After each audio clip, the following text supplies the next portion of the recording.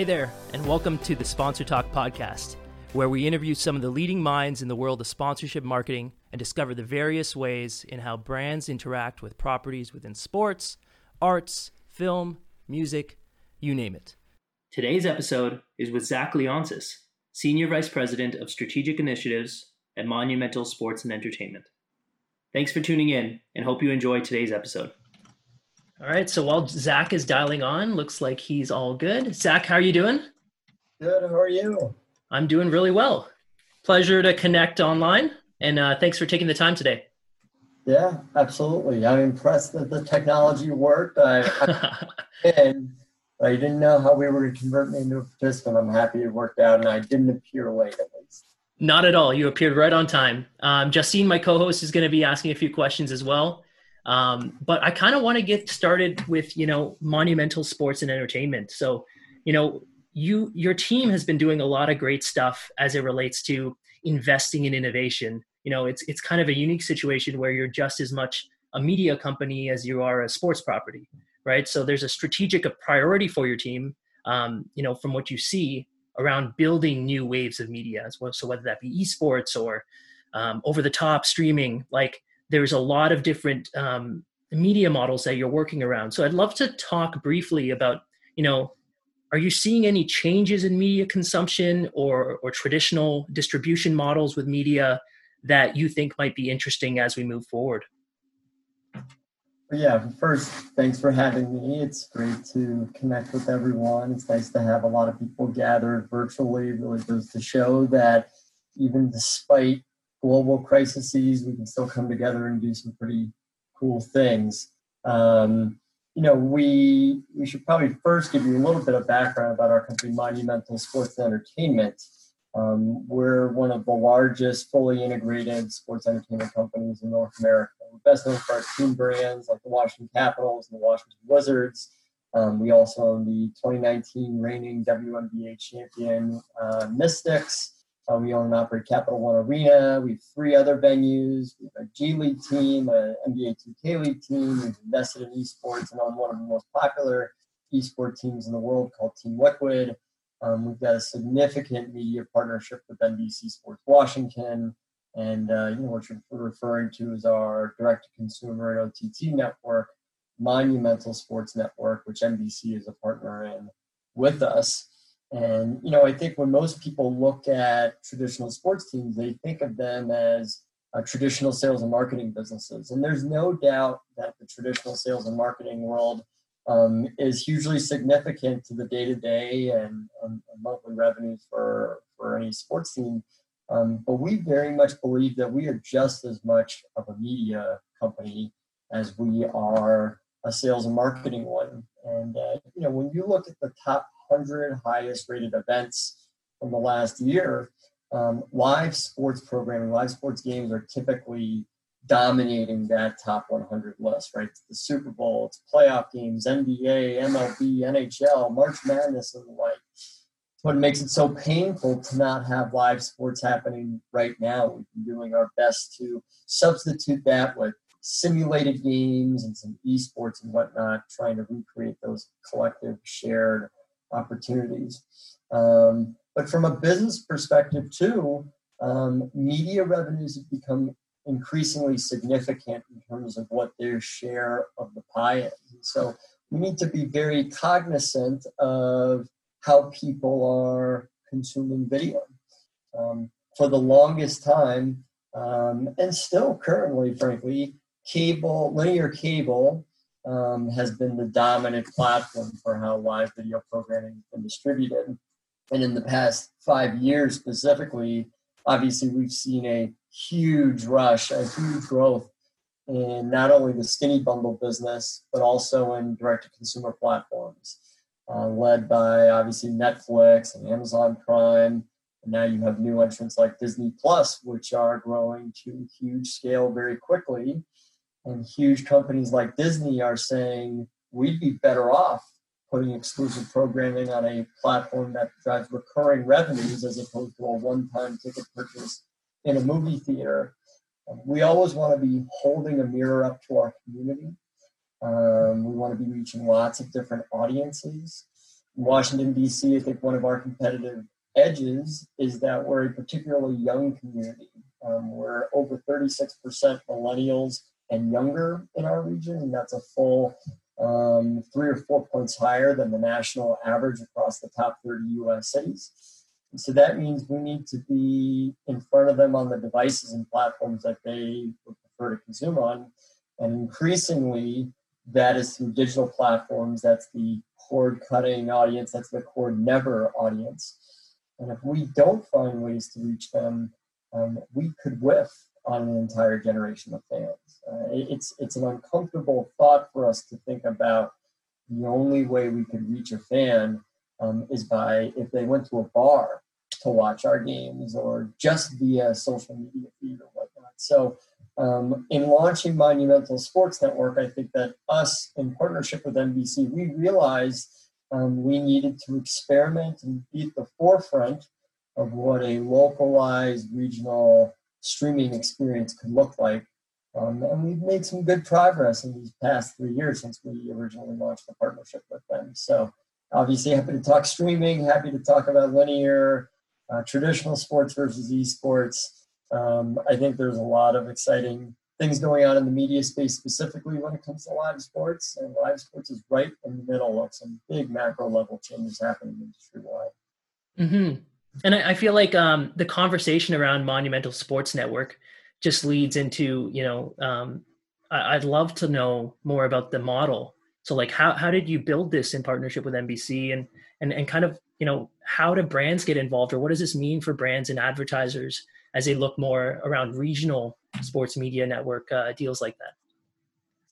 Monumental Sports Network is a paid subscriber package, just like a Netflix or a Hulu might be. We also, of course, sell sponsorships and advertisements. We do have a layer of free programming. We want to get a lot of users onto the platform. We're available on over a dozen different devices, applications, and platforms. So you can really access our live games or our original programming pretty much anywhere you can find an internet connection, whether it's a smart television or your mobile device or your laptop, or optimized for tablet or mobile or whatnot too. We'll do over 500 live games per year across 20 different leagues and sporting categories. We'll produce over 100 hours of original programming as well, as on top of the on-demand replays for Capitals and Wizards games that you can watch after first premiering live on NBC Sports Washington too. NBC owns a significant minority equity interest in our OTT streaming platform, the same way we own a significant minority interest in our RSN partner, NBC Sports Washington. So we've created a nice symbiotic relationship between the two. I think sometimes people think about OTT and digital and they go, oh, well, that's cannibalizing, that's going to eat away or further the decay of linear cable. We don't see it that way. We think the cable model is a really strong one, delivers a really great value for consumers, but we can't take our eye off the fact that there will be some subscribers that have never signed up for cable. So they're supportive of each other. They simulcast games. They often work as barker channels, saying, if you want to watch the full Caps and Wizards regular season, you should sign up for cable and watch NBC Sports Washington, and vice versa. NBC Sports Washington might play a G League or a Mystics game. So if you'd like to watch the whole season, sign up for the DC Superfan package as low as $6.99 a month via Monumental Sports Network. And so we've really tried to focus on building a secondary paid subscriber bundle, frankly, as the primary linear one continues to slowly decay. I have a question for you around, and it's prompted by the fact that I was recently served to sign up for Peacock, which is a new streaming service that NBC has. Yep. And I really didn't even know what I was doing, but I was like, yeah, okay, I'm an early adopter type of person. I want to know what this is. Check it out. Right? So I'm like, yeah, I'll sign up. So I'm probably not the regular consumer willing to sign up for every kind of streaming. Like I can basically talk into my remote and find anything, but I'm paying for it. What is a consumer's propensity to acquire multiple streaming services? And how do you compete within that? It's something that I'm not familiar with, and I suspect my behavior is not typical, but maybe it is. Like, No, I what think is that's this? Yeah, what can you I talk think that's about? an excellent question, and I think at some point people do get subscription fatigue, right? You're probably not going to sign up for a dozen individual subscription services, and I actually wrote an article about this. If you visit my LinkedIn page, I'm going to go to it. the cable bundle is somehow has become vilified as being too expensive and not worthwhile. And I make the argument that that couldn't be further from the truth. The economics of bundling and providing you with a couple hundred, of which each one you're paying on average, cents. I mean, honestly, 10 cents a network or whatnot in carriage fees is an unbelievable value. I think the issue is that when you go through your cable bundle, you go, I only watch 5 to 10 channels, so I'm paying for a lot of networks that I maybe don't watch. So now people unsubscribe from cable and they start to subscribe to different services, but individual SVOD subscriptions are $6.99, $10.99, $14.99, and it goes on and on and on. At some point, I think when the cord cutting and cord shaving audience goes too far, there's going to be a desire for a rebundling. And you've seen a little dose of that from Disney. So Disney is able to bundle now ESPN Plus, Disney Plus, and Hulu Live into one package at a cheaper rate than you would get if you subscribe to each three individually. And so I think you're starting to see maybe the cable bundle shed a little bit of fat, a little bit of programming that maybe people don't care about. And the cream of the crop, the best programming is able to go direct to consumer first. And we're very lucky in that we do have this competitive advantage in that live sports programming is so valuable. It really, really is valuable. The only thing that really competes with it is super high-end produced original programming. And, probably the only program that comes to my mind for a while was Game of Thrones. Right? Game of Thrones had $10 million per episode budgets. But that's what it takes to kind of compete with the fanaticism of live sports. And so I agree. I think that there is a fatigue. No one wants to subscribe to 12 different companies. And so as we go that way, I think it's like we may swing back to a rebundling, and maybe we've seen a huge increase in the skinny bundle adoption. Your Hulu Live, your YouTube TVs, Sling TVs, subscribership has really grown quickly. Unclear how long that will last, but it's certainly a trend to watch. Yeah, it's really interesting. It totally is, but I'd love to shift to actually esports, because I know you guys are doing some great work, and it's not just something that's recent. Like, obviously there's a high level of scrutiny around esports now more than ever, with live sports being paused. But Zach, your team has been investing in esports for a long time now. So I'd love to know, your thought process behind why you prioritize the space 4 to 5 years ago, and what are you doing differently as it continues to evolve? Yeah, I would say theory of the case on streaming. We want to be focused on the short term, optimizing our big league teams, and providing the greatest experience possible, and being really, really good stewards of the team brand, being really good community members. But we also have the luxury, frankly, perhaps because we're privately owned and operated, to take a really long-term view. And one of the things that we saw really coming in the long term was the rise of esports. And I remember I first learned about esports 6 years ago now. I heard about, the story about a League of Legends match selling out Madison Square Garden. Later found out that it was just the theater, not the actual arena.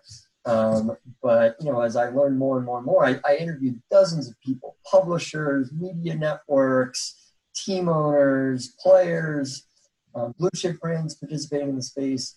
And I was stunned by how interesting the community was. just like sports fans, these were people who were bonding over a shared passion.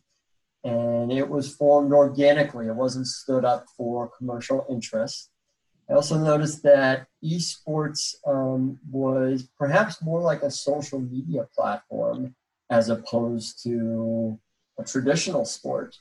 I used to come home all the time and I'd be typing on AOL Instant Messenger and in chat room boxes with my friends after school. Kids don't do that these days. They come home and they throw on their headsets and they're playing Fortnite, and that's how they're socializing. So the engagement numbers are through the roof because it's part of your social life. It's just something you do. And then it's a really interesting audience because it's primarily younger, highly educated. It does skew male, but the female population of gamer fans is definitely increasing, which is an excellent thing to see for obvious reasons. They're engineering savvy. They're typically an affluent audience, and just hard to reach because a lot of them are the cord cutters we talked about that can't be reached with traditional channels. And lastly, this was a new sport that was making a growing business on a brand new distribution medium. And I really saw esports as the very first live event category that was digital first and linear second. And as a business that's partially built on traditional media, we felt we have to have a seat at the table. We have to learn more here. And so we were lucky enough to find Team Liquid, and we've been investors there for 5 years now. I'm on the board, and I love those guys. Since we've invested, the team's won the most prize money of any esports team on a global basis, which is fabulous. We won 4 straight splits in the NALCS, the League of Legends North American Championship Series. We'll go to Worlds. We compete in games like CSGO and Dota 2 and several others. And through our exposure with Team Liquid, we've had access to other investments too. Our esports holding company is called Axiomatic. And Axiomatic is now an investor in companies like Epic Games, which publishes Fortnite, and Niantic, and several other smaller venture capital-like opportunities. So we're long on esports, and I think we'll continue to be in the future. Who are the participants and fans of esports? Because there's the idea that it's really only a millennial crowd. So who's really consuming that now? What are some of the demographic information? Because I don't think I've heard any in probably 24 months, which is like 24,000 years ago now. So who are the fans? Who's your audience? I think esports used to be thought of as counterculture, and frankly, just like gamers are people who sit in their basement and drink Mountain Dew and eat Cheetos. That's the stereotype that we're bucking. I think video gaming and esports is way bigger than maybe people originally realized. And in fact, 2019 was a really interesting inflection point in entertainment and video consumption. In 2019, gaming as a category surpassed home entertainment, television, and box office in terms of size and scope of revenues. In just about the next 2 or 3 years, it'll surpass all of those combined. There are 2 billion gamers on a worldwide basis. 7 billion people on the planet. It's a significant percentage of people are actually playing. And I think that for a lot of people, you'd ask them, well, are you a gamer? And they'd say, no, I'm not a gamer. But if you actually look at the usage on their phone, maybe they're playing a game on the subway for 15 minutes to and from, on every day, in a normal world on their way to work. If you're playing 30 minutes of games a day, you're a gamer. So maybe people don't. I think there are plenty of people who maybe aren't in like the stereotypical age bracket who would classify as a gamer. So I think it's more widespread than people think, but it is traditionally younger, 35 and below, and it's an engineering savvy audience. I'm always really impressed by that. In hockey, for example, Alex Ovechkin is very particular about his stick. He tapes it a certain way. He wants the curve of the blade a specific way. And he knows if it's not right. In esports, the players and the fans are particular about the refresh rate on their monitor and how fast their motherboard is. And these are people who are literally building their own computers. I'm always impressed by that. And it certainly forced me to upgrade my game. I've got a Team Liquid mouse here from Razer. I've got a HyperX keyboard now. I never thought I'd be upgrading my apparel like that. I feel like there's a bit of a cross pollination. You talk about Alex Ovechkin, and I know you guys have done some cool work with Gretzky and Ovechkin playing against each other recently. And you talked about Fortnite before, so like Travis Scott came on Fortnite. We're seeing a bunch of live concerts happening, attracting over millions of viewers. Are we seeing more of a cross pollination between live events and the virtual world? And can we talk a little bit about what you guys have done with that Gretzky and Ovechkin showcase recently? Sure. So I guess we'll tackle those two separately. The Gretzky and Alex showcase was the great showcase was organically driven and a lot of fun. So we're very lucky in that Ovi is a great guy, a great captain, great player. Cares about the fan base and the BC community. And he also has a fabulous relationship with Wayne, arguably the two greatest goal scorers in NHL history. Alex is within striking distance of reaching Wayne's seemingly unachievable goal total number. And so Wayne is like the ultimate hockey ambassador and gentleman, and so has really built a nice relationship there and reached out and said, why don't we do something virtually to help raise money? And so we simply helped them get the equipment, make sure the webcams were set up, get the graphics, get the charity component set up to this. But it does go to show we had endemic audience tuning in. We were on the front page of Twitch, but we also had non-endemic traditional sports fans tune in, because how else are you going to watch Wayne Gretzky play Alex Ovechkin? I mean, that was too darn cool. And just the banter back and forth. It was a great game. Alex scored with like 2 seconds left, put it into overtime. Wayne scored the first goal of the game as himself using the Alumni Oilers. You can't script this stuff. It was really awesome. And they raised over $40,000 for charity, which was fabulous. But, in terms of just the live entertainment component, everything has unintended consequences, and we learn a lot through this experience. I cannot wait for this crisis to be over. I cannot wait for in-person experiences again and for our games to be rescheduled. But I do think that, Fortnite, because it has such a large audience, is going to become a really interesting delivery mechanism for live music. And you've seen the debut of Party Island now. I think you're going to see a lot more concerts happening in the future. And what a great way to debut a song for Travis Scott. I mean, he had nearly 20 million people, I think, tune in and hear the song for the first time.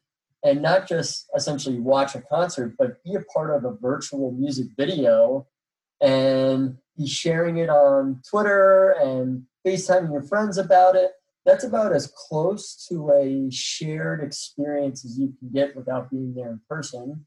And frankly, that's what we're all missing so much. We miss the shared experiences that we just can't have. So I think you will see many more virtual live events in channels where you already have a built-up audience.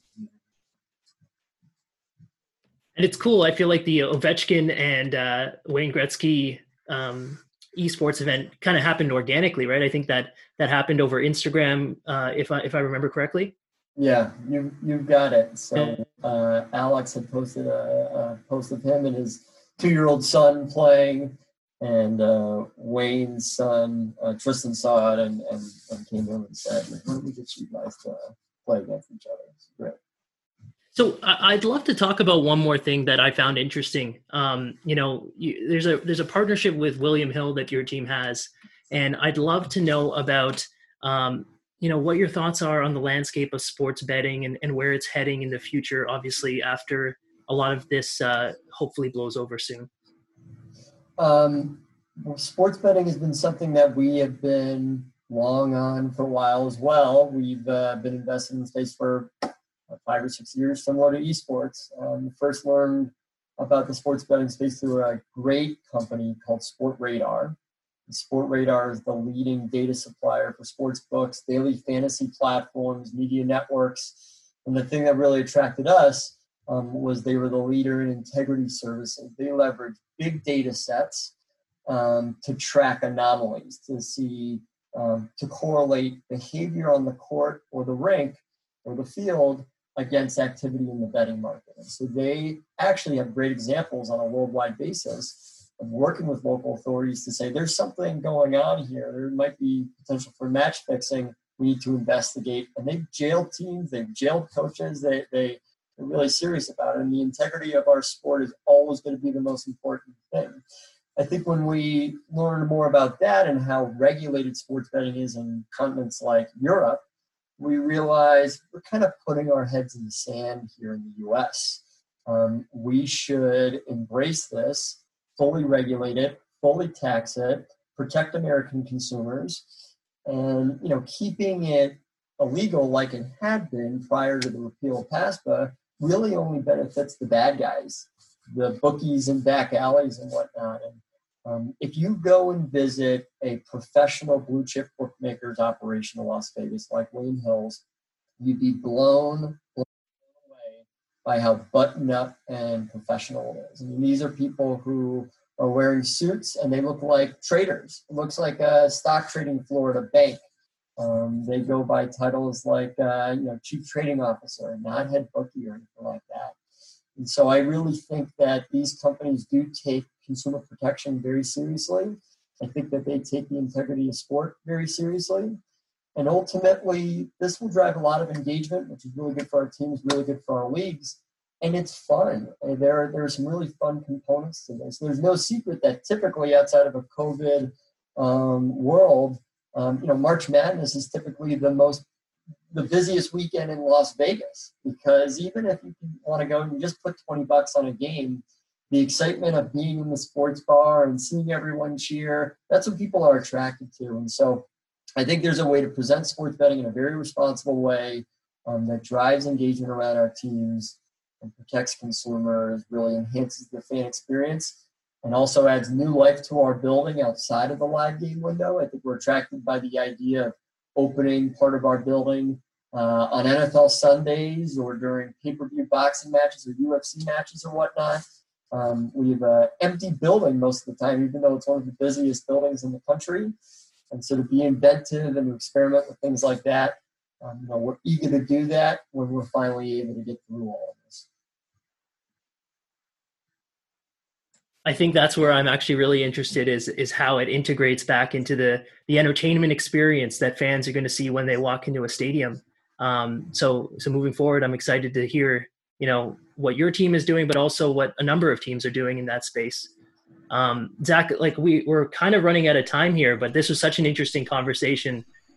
Justine, I don't know if you wanted to close it off, but I've been closing this off with a lot of advice for young professionals. What are your thoughts? Do you want me to? We can keep doing that. I think that's a good question that everyone should give their point of view advice. So Zach should do it too. Perfect. Okay. So Zach, the question's pretty simple. It's what's your best career advice for any young professional as they navigate through these challenges right now? So, whether they want to go into sports marketing or any other field, how can they take this situation and turn it into a positive?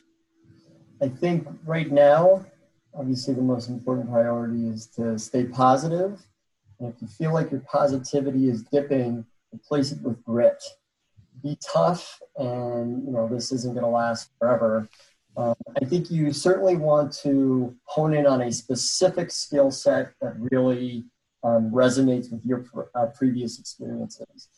Sports organizations don't want to hire you because you love the teams or you're a fan of that sport. They want to hire you because you're a great brand marketer, or you're really savvy with emerging social media trends, or you're a great salesperson. And demonstrating that first, and then demonstrating that you love sports second, I think is a good prioritization. There's so many people coming, I love Caps. There's lots of Caps fans. We don't employ all Caps fans. So focus on the skill set. And then I think also, have flexibility. One of the challenges in finding a professional career in sports is we don't typically do recruiting classes like big Fortune 500 companies or banks or whatnot, just-in-time hiring. And so be flexible about what opportunities you would consider. There's no typical wrong first foot in the door. and fill the gap when it's asked of you. When you're asked to do things outside your job responsibility, don't second guess it, do it. And if you make a mistake, it's okay, learn from it, ask questions, but always be willing to take on more than maybe is written in your job description. Great advice. Do you think you can break in right now? I'm taking the question. I'm hitting you with a harder question. A lot of young people are trying to find those jobs right now. So I'm getting those calls from people saying, "What do I do?"